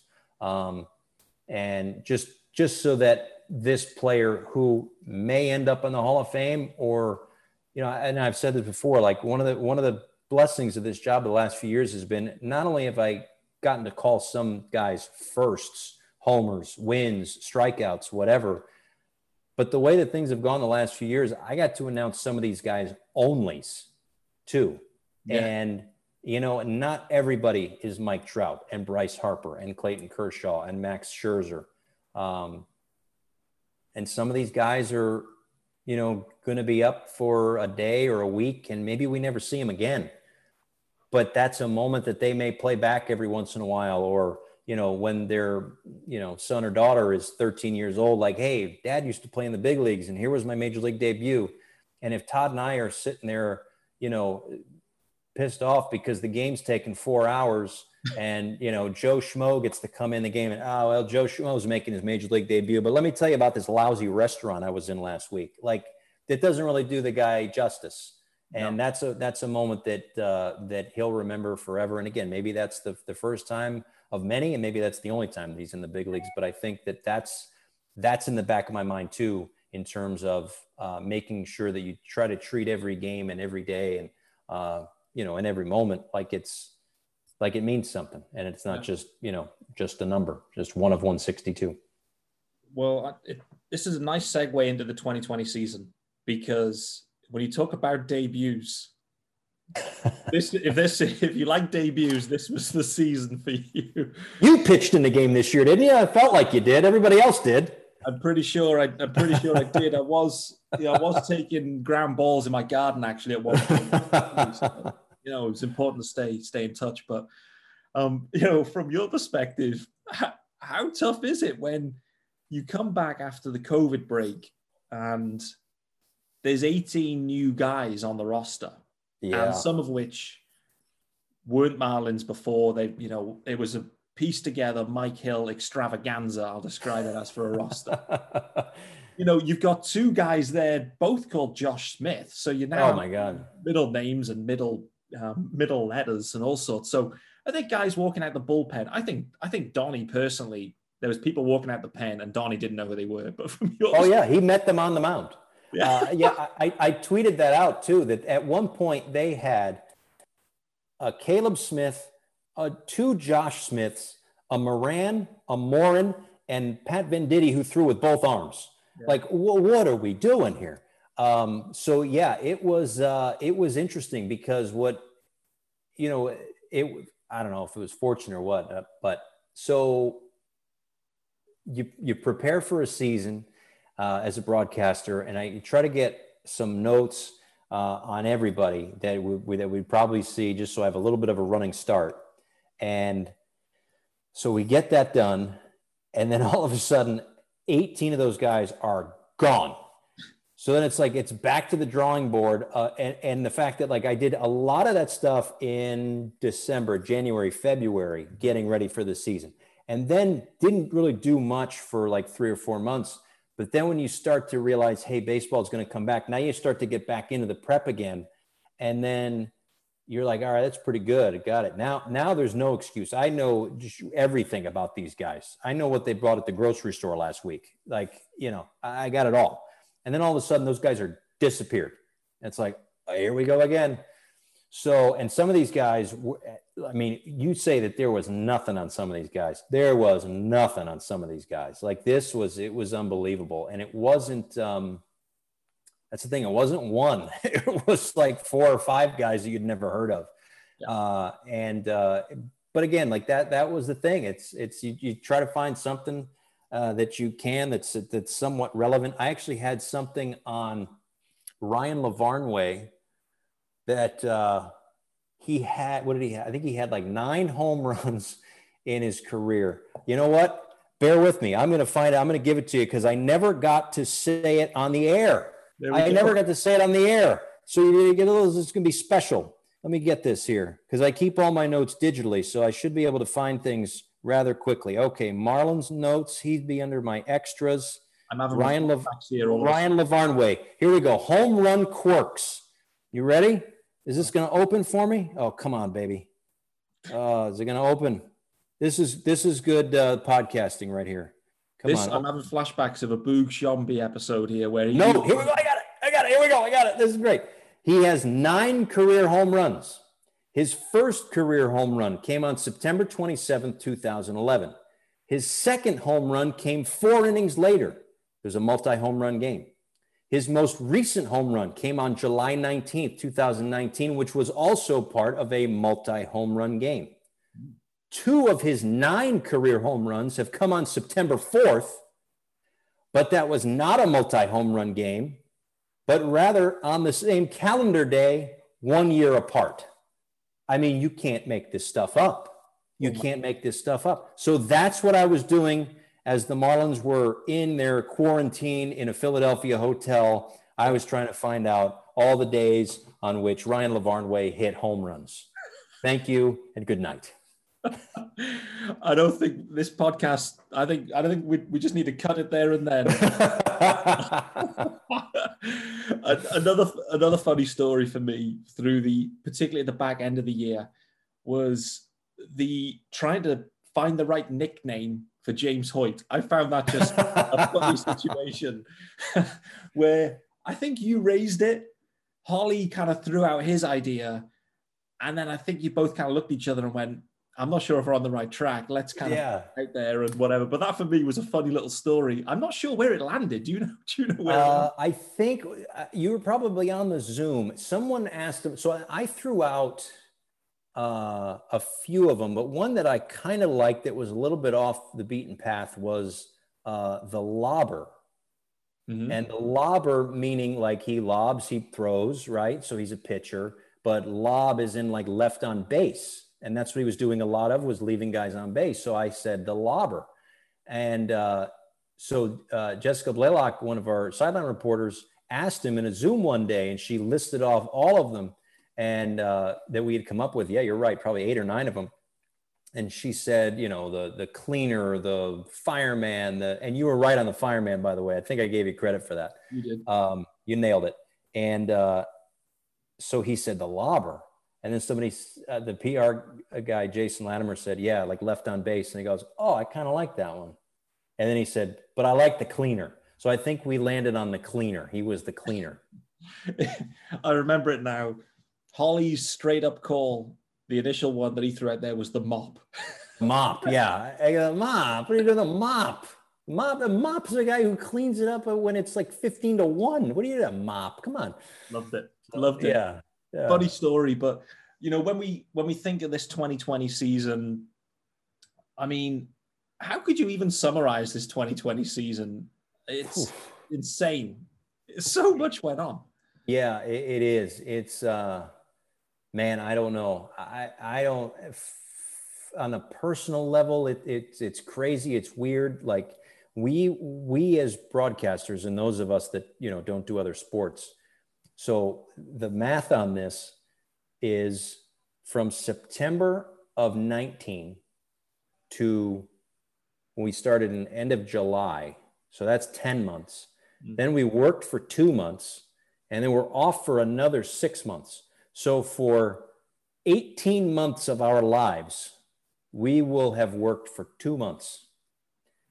That's insane. And I think along that line, and I want to say this too, along that line, with everything that's been going on in everybody's lives and all that stuff, and the fact that we were, craving sports and craving baseball and whatnot, the fact that we only worked for 2 months, like that was another reason to go back and piggyback on what you said before, was like, that's another reason why it was important for me to treat every day like it was not just another day, but something special, because there is no excuse. There's no excuse to be burnt out. We were only doing 60 games. There is no excuse to be burnt out. We weren't traveling. We weren't getting into cities at 4 a.m. They were playing really good baseball. There was no excuse to be checked out. We had not only the normal 6 months off, but we had another 4 months off to do some extra prep to find those stinking home run facts that I found on Ryan LaVarnway. And then we were going to be off for another 6 months after. So it was, there was no excuse to not bring it every day. So there was that. How would I summarize this year? My God, how many words do I have? I mean, like exhilarating, exciting, unpredictable. There's just so much stuff on the baseball side of things. And, I think also, hopefully what this year did was accelerate the Marlins path to do more of this. Mm-hmm. And I think that a lot of people had such a good time watching this team. And I know that there have been a lot of folks who've been fans that have been kind of burned by previous ownership groups that, okay, they were good this year and they're chasing down a title and it didn't work, so we got to break it down again. That's not the case. I mean, if every single player that this team has pans out, then A, great, but B, there won't be enough spots on the field for everybody, and you won't be able to pay everybody. So there might be, and I don't know who it is, and I don't even want to go too far down that path, but there's probably going to be a couple of players that we talk about now that in 5 or 6 years are not part of the organization, but it's not going to be at the scale that it had been in the past. And, a lot of people had said, oh my gosh, look at this. What if, Real Muto and Stanton and Yelich and Ozuna were still all here and D. Gordon were still all here, then they would have beaten the Braves. If those guys were all here, they wouldn't have been facing the Braves. See, that's the thing. That's what people sometimes don't totally understand, is that, the organization had those players and still couldn't figure it out. Yep. And maybe at some point they could have, I don't know, but it wasn't going to be something that was going to last every single year, right? Like, would Yelich have gotten his secondary deal? Would Ozuna be able to get $18 million a year if the Marlins still had the $330 million left on, or 295, whatever the number is for Stanton? Like, it was not. Here's the analogy I always use, is that when the new ownership group took over, they took over a really nice looking house. But when they went in the house, they flipped the switch and the switch didn't work. So they call an electrician in, and the wiring's a little bit off. So then they have to take down the wall to get in the wires and fix the wires. And then once they get behind the wall, they see that there's a little pipe that's leaking, and that's why there's a little stain on the ceiling upstairs or downstairs. So now you got to get a plumber in there. And now there's and it just, at some point, you break the whole thing back down to the studs to build the house up the right way. So the electrical works, so the plumbing works, so the vents work for air conditioning, like all those things have to go right. And just because you're standing on the sidewalk and look at the house and it looks beautiful, doesn't mean it's operating perfectly. And I think that's what was going on with the organization before, that they had to make these decisions that were not easy, because it definitely upset a fan base that had already been upset and burned before. And I think that they understood that. Yeah. And knew, okay, we know what it looks like we're doing, but that's not it. We're doing this so that we can build it up the right way, so that we can be good every year and be great every once in a while and be champions somewhere in there too. And I think that hopefully 2020 showed some doubters that were, around in late 17 and early 18, when all those trades were going down. That's why it happened that way, was so that you could get it right now. And it's not just a nice house from the sidewalk. It's a nice house when you go in it. And it's a big house for a lot of Marlins fans now. So. Oh boy, it is. That is true. That's my analogy. It's a nice analogy. Firstly, have you seen my house? Because it is exactly that. We bought this house a year ago. It looks great from the outside, but it is a dog's dinner inside. It's needs serious renovations. We're working our way through. Anyway, so that's a separate note, which is personal to me. It's tough. I can testify. I only became a fan in 2016, so I haven't been around following the team since inception. But I started following the team because I saw Stanton hit that home run in Marlins Park. I was like, wow, this dude's incredible. Followed him in that season where he just hit tons of home runs, and it was awesome to watch. To see him go was very, it was difficult as a fan. It's difficult to see someone that a player like you've never seen before in many ways, and I hadn't. Like, he just was incredible. So, but the thing for me though, I understood. I think that's the point you made, was the new ownership group comes in, they lay out the plan, the strategy, and I understood it, and they haven't wavered. And they're delivering on it. And I think for me, that's the heartening thing, is they had a clear vision and they're executing. And we're seeing the signs of that now. And for me, it was an awesome glimpse into what the future holds. In 2020, I know the team in a 1-6-2 would have thought, we think we can do something. But over 1-6-2 and a standard playoff format, would it have been enough with the Braves that we know are stacked, and they were going to be stacked? But for us to get and have this glimpse into the playoffs, into the postseason, get in, was absolutely awesome. Yeah, awesome to watch. Yeah, and there's more players coming that were either maybe on the taxi squad or were at the alternate site that weren't even a part of it. There's more coming, right? There's more of these guys that are coming. There's more options for Michael Hill and Don Mattingly and their staff and everything else. And whatever they do on the free agent market this offseason, we'll all find out together. But I think the other part of it that shouldn't go overlooked either is that there were enough guys who we think will be part of the core going forward that got a taste of, even though it wasn't, 35,000 screaming fans in Citi Field in the last week of the season, or, Yankee Stadium rocking on a Saturday night when they, need a win or whatever it is. Even though there wasn't that, there was still all of those other little things and the preparations for how to get ready for a postseason game that guys like Jazz or Monte or Sandy, Sixto, Pablo, all these guys got a taste of it.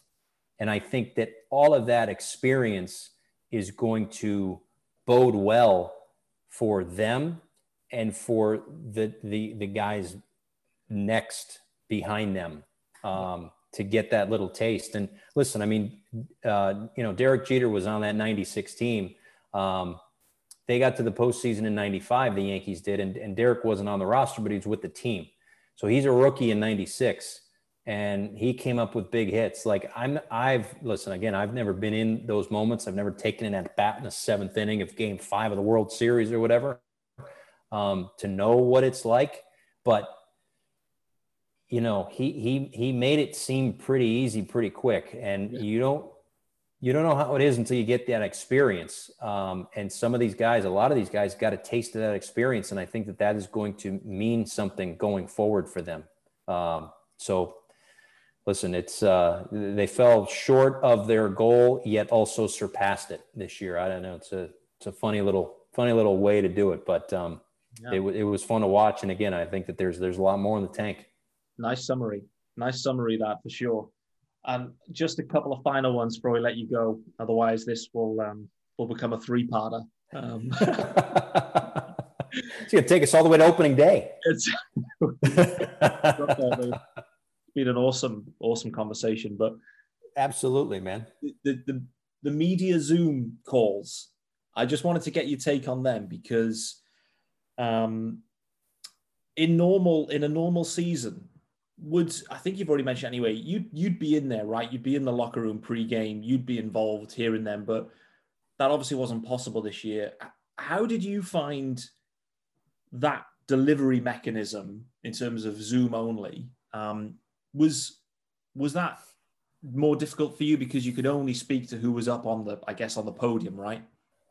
Yes, in that form, yes. But again, I think fortunately, I've made a few connections with some of these guys that I was able to reach out to them in other ways and not overdo it, but just talk to them about, like I reached out to John Birdie the day after he, stole 3 bases and stole home and stumbled into the plate and everything else.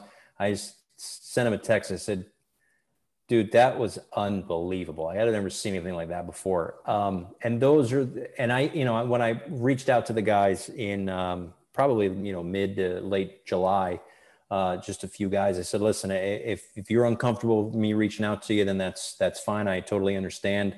I'm not going to wear you out, but I just want to be able to talk to you, if possible, about the same things that I would talk to you about, around the cage or in the clubhouse or something like that. And they were all great about it. And again, you don't want to cross any lines or ask questions and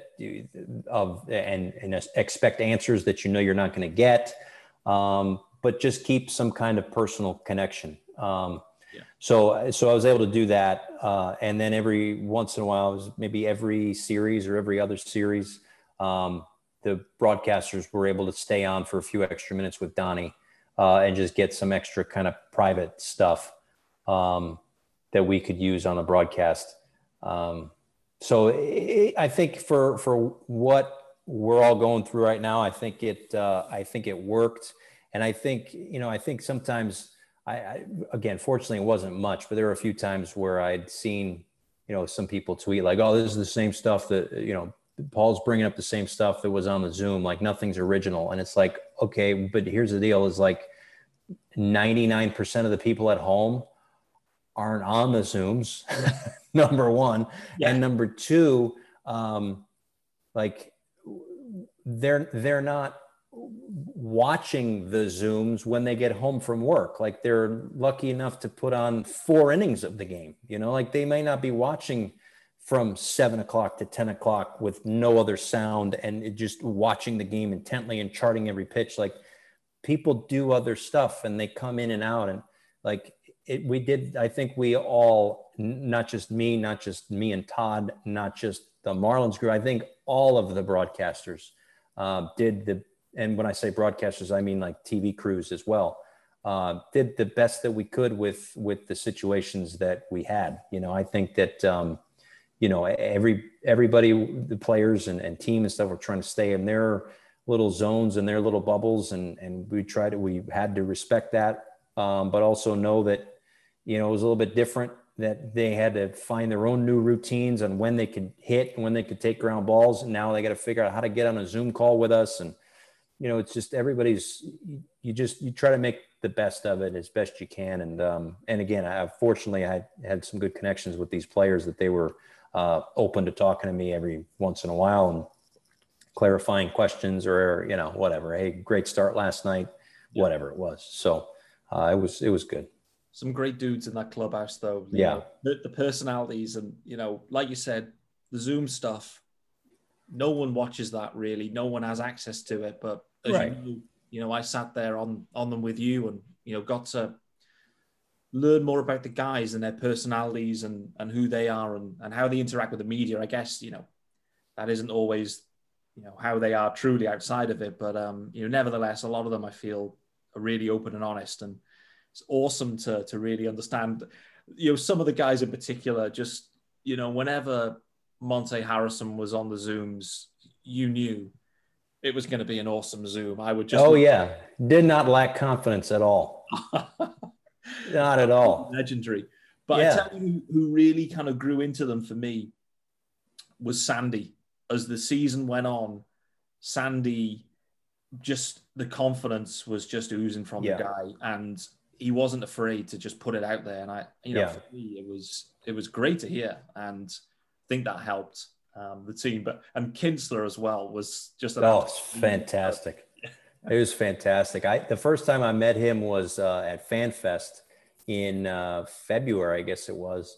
And we were on we had a few Marlins members and season ticket folks that were there and a little meet and greet or whatever. And I could tell then that he was like a fun guy, but also had leadership qualities about him and a little bit of fire in there too, like a little bit of that underdog type of fire. Yeah. That, we're not going to be pushed around. And I think that that we saw more of that this year from more guys individually and collectively. And I think that that's a big reason as to why they ended up doing what they did. They were just sick and tired of being pushed around by everybody, and I think that, the bottom feeder thing was, I think it was something that was said and that was heard this year, but I know that it's something that had been said or whispered in years past. And I think that they're just sick and tired of listening to that. And I think that that's, it was awesome to see that they were, they were going to fight back and they were going to, try to punch the other team in the mouth. And they may not have won every brawl that they were in, but they weren't going to go down without swinging. And I think that that's, and I say this all figuratively, not literally. We know that there's enough of a, bad blood between them and the Braves. So I say this all figuratively, but, it was good to see. And I think that there was certainly a toughness with this club this year that I think will only continue to grow in years to come. Yeah, agreed. Well, listen, final one from me. Give me your main highlight, when you think back to 2020 and, in 5-10 years, what moment will stick in your mind that you'll think of this season? You know, and there's tons of them that I think of, but what's there for you? Wow. You know, that's a great question. And I think now that I have all this time in my hands, I might go back, and I'm not going to write a book or anything, but maybe it'll be a coloring book, but going to look at all the different moments or days that stood out. And I'll say this, like the day that stood out when, you know, they came out of quarantine and Pablo was unbelievable in Baltimore, or the Sunday before the quarantine when Miggy hit the home run, or when they had to fly to New York for a day and face DeGrom for a 15th time in a row, or Marte's homer, or Alfaro's walk-off. There's a million of those. But if I think of like the moment, I think part of it is selfish with me, that like that the call at the end when they got to the postseason for the first time, because there was a little, like I said before, a little bit of that hat tip to my dad in there, and also what that meant to so many Marlins fans and really so many Marlins doubters too. I think that you know, that because that was such a driving force throughout the whole season, was how they were going to prove people wrong. And then they got to a point where they did that and they achieved that. And I think that even in that last week, I mean, we're counting down the magic numbers and it looked like it was a sure bet. And then all of a sudden it's not so sure of a bet anymore. You know, there was some drama there. So it was, I think that that's probably the one that I would look at, you know, as a little bit of a, maybe more so because it's more of a culmination of the whole season and everything that went into it, that I would probably focus on that and remember that one. I'll remember them all, especially after I write them down. Well, I'm looking forward to this book. If it is, make sure I get a copy of that coloring book for sure. You know, the thing about that game as well that again ties it into Marlins history is it was on the day of Jose Fernandez's passing too. So it just knitted everything together in many ways, both for you personally, but Marlins wise too. It was, you know, a big day, and will be a big day in our history. Like I said, it's going to be a proud moment for you in 5, 10, 20 years, 50 years time, whatever it is. People look back and they'll hear Paul Severino making that call, Miggy Rowe on the double play to finish it off. So right. Yeah. And that was another reason when you know, it wasn't like the actual call, but it was kind of all embedded in the minutes after the call was, again, I was glad I was able to find the right words for it. Was, you know, I said, you know, with this organization, there's been a lot of trials and tribulations, and on a day like today, you know, thinking of Jose, a lot of tragedy as well, but now there's some triumph to go along with it too. I remember saying that and thinking that and being able to deliver it the right way. Yeah. Paul Severino, this has been epic. That is the word that I will use. This has been an epic podcast. A lot of fun. I tip my hat to you for all the work you've done and that you did, you know, dealing with what you had to deal with this year, which was not easy. Broadcasting games from the demo den on monitors could not be easy, but I must say, in my opinion, it was a world-class production. The broadcast was world-class, and you guys do a great job. Thank you. So Thank you. It's awesome. And I echo what you said right at the top. I missed your voices in the playoffs, the postseason. I wanted to hear your voices there too, because that's what we get accustomed to. That's what we like to hear. But, you know, I think Boog held it down well anyway. Right. Absolutely. And I've heard this before too, that national announcers are liked, local broadcasters are loved. So hopefully I get to that loved part soon. And let me say this too before we go. I meant to mention this earlier. When you were on those media Zooms, your questions and your perspective was fantastic. A lot of the things that you brought up were, it made me think, oh, I never thought of it that way. So I wanted to commend you on some of that, and more so than just, you know, popping on and asking some dumb question just because you have the right to do it. there was thought and there was perspective in there that was good. So nice job. Appreciate it. We'll have a virtual hug because that's all we've got. That's going to wrap it up for this one. Episode 74 is in the books. Paul Severino, I thank you for your time. Firstly, your insight, which has been awesome. And we'll look forward to having you back on our screens. Well, 6 months' time, I guess now. But, sure. Yeah. Right. I'll be older. I'll be gray or longer beard, but I'll be much better barbecuer by then. There you go. I'm looking forward to you and Joe having a cook-off competition or something. We'll look forward to that one. So thanks again, Paul. Great to have you on. Guys, that's episode 74 in the books. We'll be back with episode 75 next week when the UK regular GOATs return, and it will be our season review podcast. So stay tuned for that one. Thanks again, Paul. We'll hopefully have you back on soon. Absolutely.